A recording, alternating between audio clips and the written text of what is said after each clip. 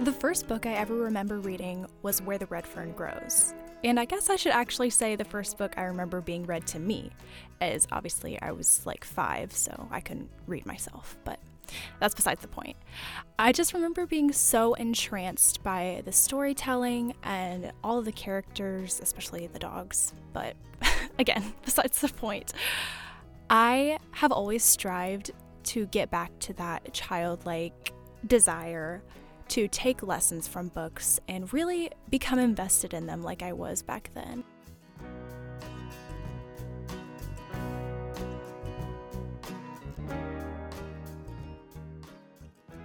Hey y'all, my name is Rose Little, and this is Off the Page.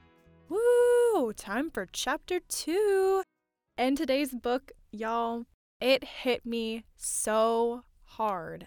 I don't think you understand. If you haven't read this book before, it is an emotional roller coaster. I was smiling at some parts. I was crying my eyes out at some parts.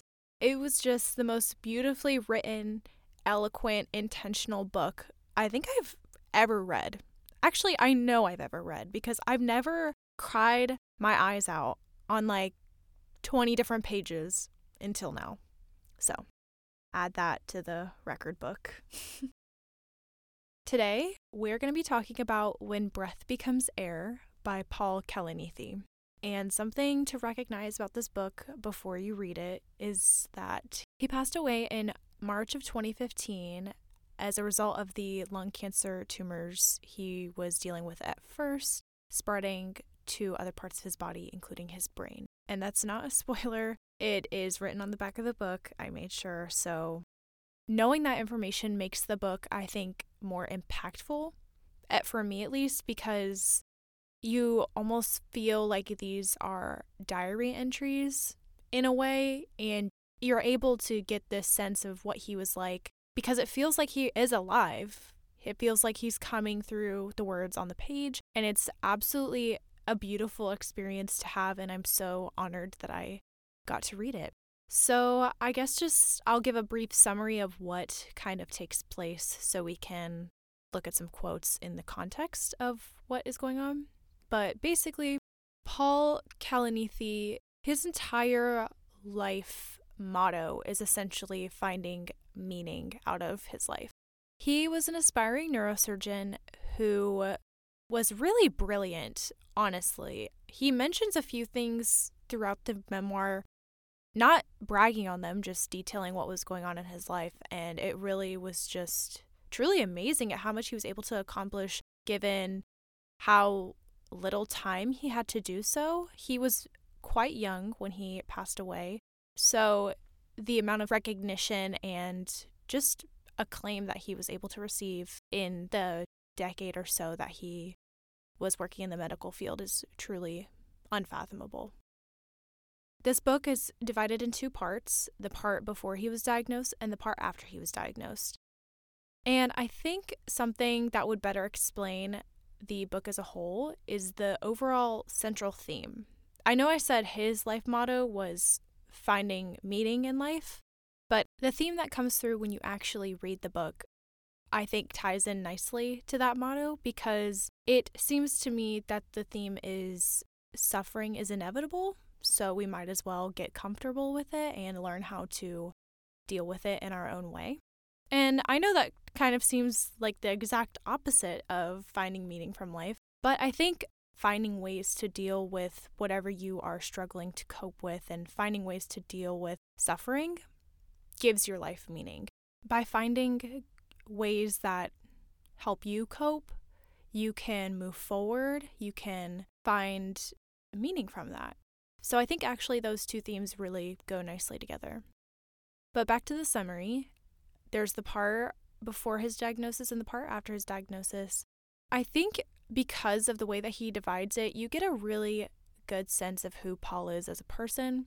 Even despite this life-altering diagnosis, he never strays away from that overarching motto. He constantly goes back to it even before he was diagnosed. It wasn't like he was living one way of life and then a switch flipped when he was diagnosed and he completely changed. That is not the case. He was the same from beginning to end. And that's something really impressive, honestly. I cannot say that I would be the same way if I had to deal with the circumstances in which he dealt with, and the way that he describes those circumstances and the ways in which he was able to think of them and wrap his head around them is truly, it left me in awe. So yeah, I'm trying not to overstep because this is a really difficult subject for me to talk about, and I only want to give Kalanithi the justice that he deserves. Honestly, I don't know if I'm particularly worthy of speaking on this. I myself have not experienced this level of disease. I've had family members pass away from cancer, but actually, you know what? I'm going to take a step back for a second because I did have a very emotional response to this book. My grandmother passed away when I was 8. And that was incredibly difficult. She passed away from cancer, and a lot of it was unknown, at least for me. I was 8. I didn't understand. I'd had family members pass away, but not someone as close as she was to me. And that was something that I really struggled to deal with for quite a long time after she passed. Seeing Kalanithi struggle with these mental and physical battles that I would never know otherwise gave me a sense of closure, if I'm being honest. I didn't realize how much I needed closure until I read Paul describing what he was dealing with on the actual battle of it all. And that's something that I never was able to understand when it was my grandmother. Reading this and reading what he was thinking while he was going through it all gave me maybe an idea of what she was experiencing when she was going through the same. In a lot of ways, she does remind me of Kalanithi. They both just had these radiant personalities. I'm acting like I know him. I did not know him. But just, you can tell that his personality is bright and he shined that light on everybody he encountered, and she did the same. So I like to think that maybe they had the same outlook on not only their diagnosis, on finding meaning in their lives. So I think we're going to go ahead and move on to the lessons. And I'm going to structure this a little bit differently today, just because, like I said, I really cannot do better. There's no way that I could ever speak better, write better than Kalanithi. So I'm going to let his words do the talking, and I'm going to talk about what I pulled from those words. So let's get into it.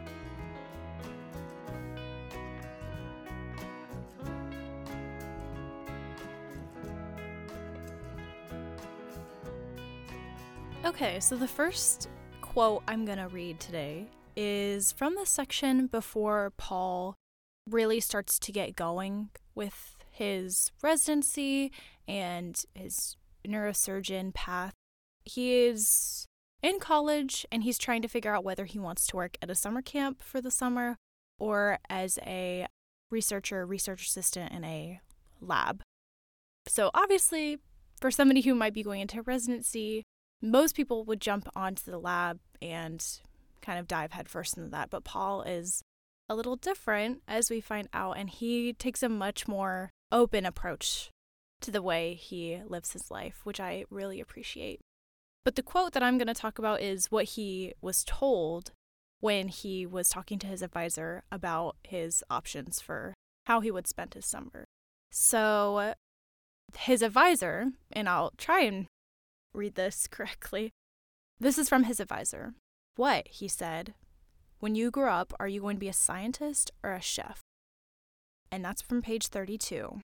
Kalanithi's whole outlook on life is based around finding meaning, whether that be in his work, in his activities, in the things that he does for others. I mean, his entire life, and you can see it throughout the book, whether he mentions it specifically or not. It's about finding meaning and finding an intrinsic value to your life. So what this quote is essentially saying is, don't let other people try and get in your head about the path that you feel is right for you in your heart. Normally, somebody would go be a scientist, but he sees for himself that he would have a much better life experience by going and being a chef at some summer camp than he would being a research assistant in a lab. So he chose to work at summer camp, if I haven't made that obvious, because he wanted to create his own meaning for his life when the people around him wanted him to focus on his career. And by people around him, I just mean his advisor and people at school. So I think that's really important. Despite this really top-notch school and his advisor telling him, you should not do that, that's ridiculous, I've never heard of that before, he went against that. And I think that's really important, especially with, I feel like most of us listening are in college and we're still trying to figure ourselves out and figure out what we want to do. So if you want to go be a chef at a summer camp and you're a biology major, go be a chef at a summer camp. If that gives your life meaning, do it. If you're for me, I'm a public relations major. If I want to go work at a retail store over the summer because that's what I find joy in, that's fine. I think that's really important just for somebody. I mean, I have also been told, like, oh, why aren't you doing an internship? Why aren't you doing this? Why aren't you doing that? Why aren't you preparing for your life? We all need to remember that we only have, as cliche as it is to say, we only have one life to live. So why would we do things that don't make us happy? We need to choose our own path and be the choosers of our path, not the choosies, not the listener. You know what I mean? Not let other people choose for us. As we come out of college, we have to remember that we only have one chance at this, and not everything we do has to be related to our careers or financial path. We just have to make time for ourselves to create meaning.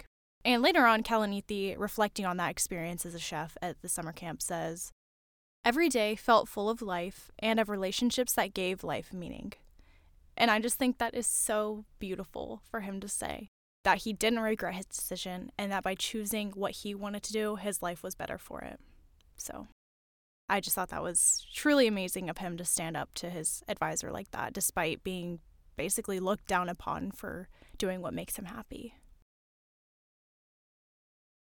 So moving on to lesson 2 of the day. Okay. Actually, you know what? This one kind of relates to the last point I just made about giving our life meaning. Something else I think we need to consider kind of hand in hand with that idea is not doing things to receive some sort of external satisfaction. Okay. I'm going to really dumb it down because I can't think of the words right now. But basically, don't do things to get something back from them, if that makes sense. Like, don't do things to get some sort of award or some sort of recognition. Do things because you find intrinsic satisfaction with them. And I believe that's a phrase I just used a couple minutes ago. But it relates hand in hand to what we just discussed. I'll tell you the quote that I'm trying to frame for, and then we can go from there. Because I'm having a really difficult time trying to explain what I mean.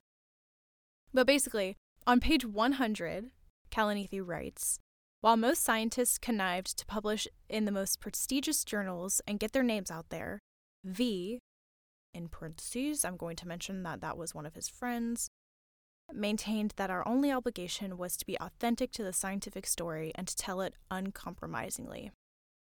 So essentially, take pride in your work. That's what I'm trying to get at. Take pride in your work and don't do things to receive some sort of honor. Because if you're always striving to be the recipient of an award or get some sort of recognition from the public, are you ever going to be really happy with the work that you're putting out? You know, if you're always worried about getting an award, are you ever worried about the people that you're trying to help or who you're trying to provide some sort of service to? Because at the end of the day, the awards will go away. The awards don't mean anything, but your impact that you have on other people does mean something. Take pride in your work. Have integrity in your work. Make your life meaningful by doing what you want to do with it, not what will make you the most money or give you the most accolades. Oh, that was a big word. That was a big word of the day. That's what I mean by that. In all of that roundabout way, that's what I was trying to say. I just think that being able to tell a story, scientific or not, and being able to help people through it, being able to provide some sort of service that betters the lives of others is I mean, what else could you want? There's nothing greater than knowing that you helped somebody out. Okay, so the last lesson, this is kind of a hefty one because I feel like it really does relate.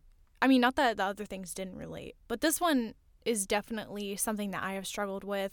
It's something that my friends have struggled with. But the quote I'm pointing out is on page 115, where Paul writes, "You can't ever reach perfection, but you can believe in an asymptote toward which you are ceaselessly striving." So that's the quote.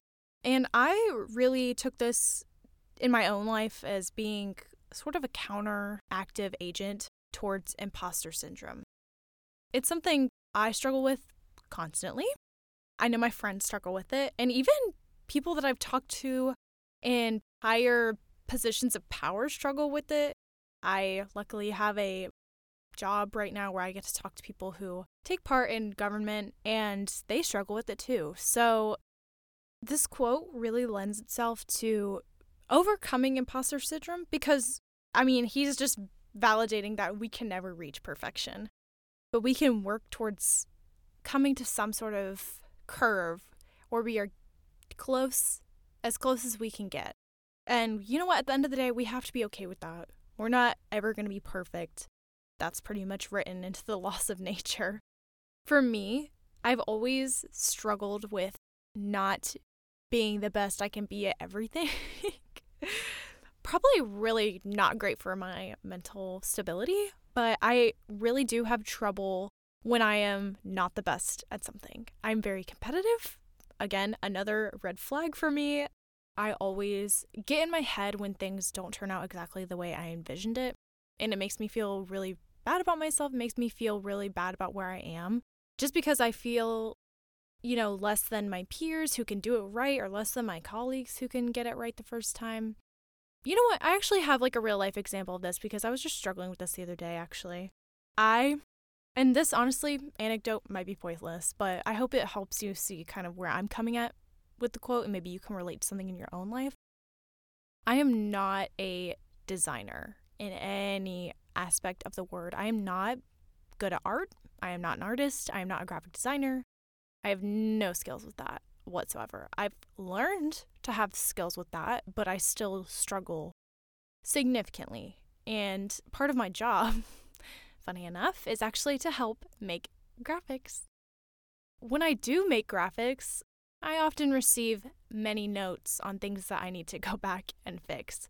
And that, towards the beginning of my time at this job, was something I really, really, really, really, really, really struggled with. Like, I cannot emphasize that enough. I would cry myself to sleep, which is a little dramatic. I'm not going to lie. Saying it out loud, it sounds really dramatic. But I was just so frustrated that I was not finding it easy.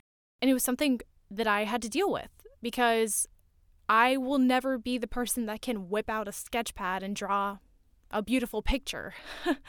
That has never been me. I think this quote, and however shallow it may be, the graphic design, I will never be perfect at. I will never even be anywhere near perfect. But I'm always trying to work to do better. I've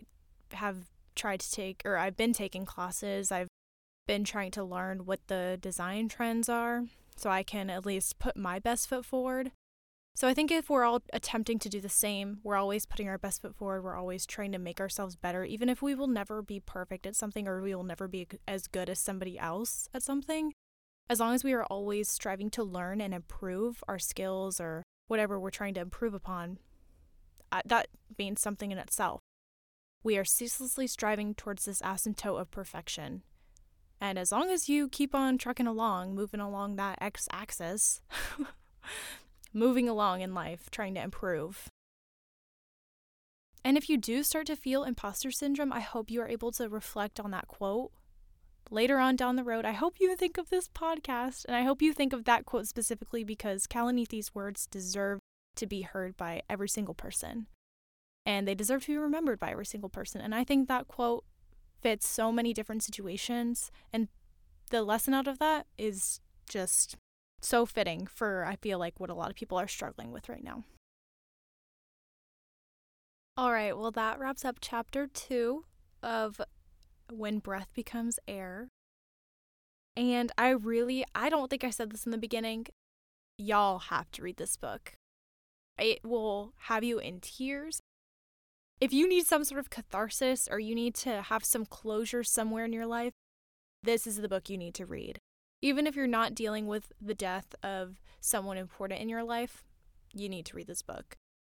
It truly is a masterpiece written by the most eloquent author I think I've ever read. And even as a memoir, it just flows so naturally, and it embeds all of those lessons in there via quotes that can mean something different to everybody. Just because I didn't mention a lesson doesn't mean that lesson cannot come out of this book. That's what I think is so great about this narrative, is that there's so much to take away, and it's different for every single person who reads it. So I hope that y'all found some similarities between what I was saying and the lessons, if you have read the book, that you were able to take away. It truly means something different for everybody, which is why I'm saying that you need to read it and figure out what those words can mean to you. So that is a wrap up for this memoir. I do know that it was the #1 New York Times bestseller when it was released in 2016. And it was also the finalist for the Pulitzer Prize. If that, I know I said don't do things for the accolades, but I think he definitely, he did definitely deserve every single award and recognition he got for this book. I can't express that enough. Well, that is it for today, y'all. If you haven't read this book, I would 100 out of 10 recommend reading it. I really hope you guys enjoyed today. And again, I know I've mentioned this before. Make sure to follow my Instagram at offthepage.pod. And yeah, that's it for now, guys. Thank you so much for listening, and I'll see y'all in the next one.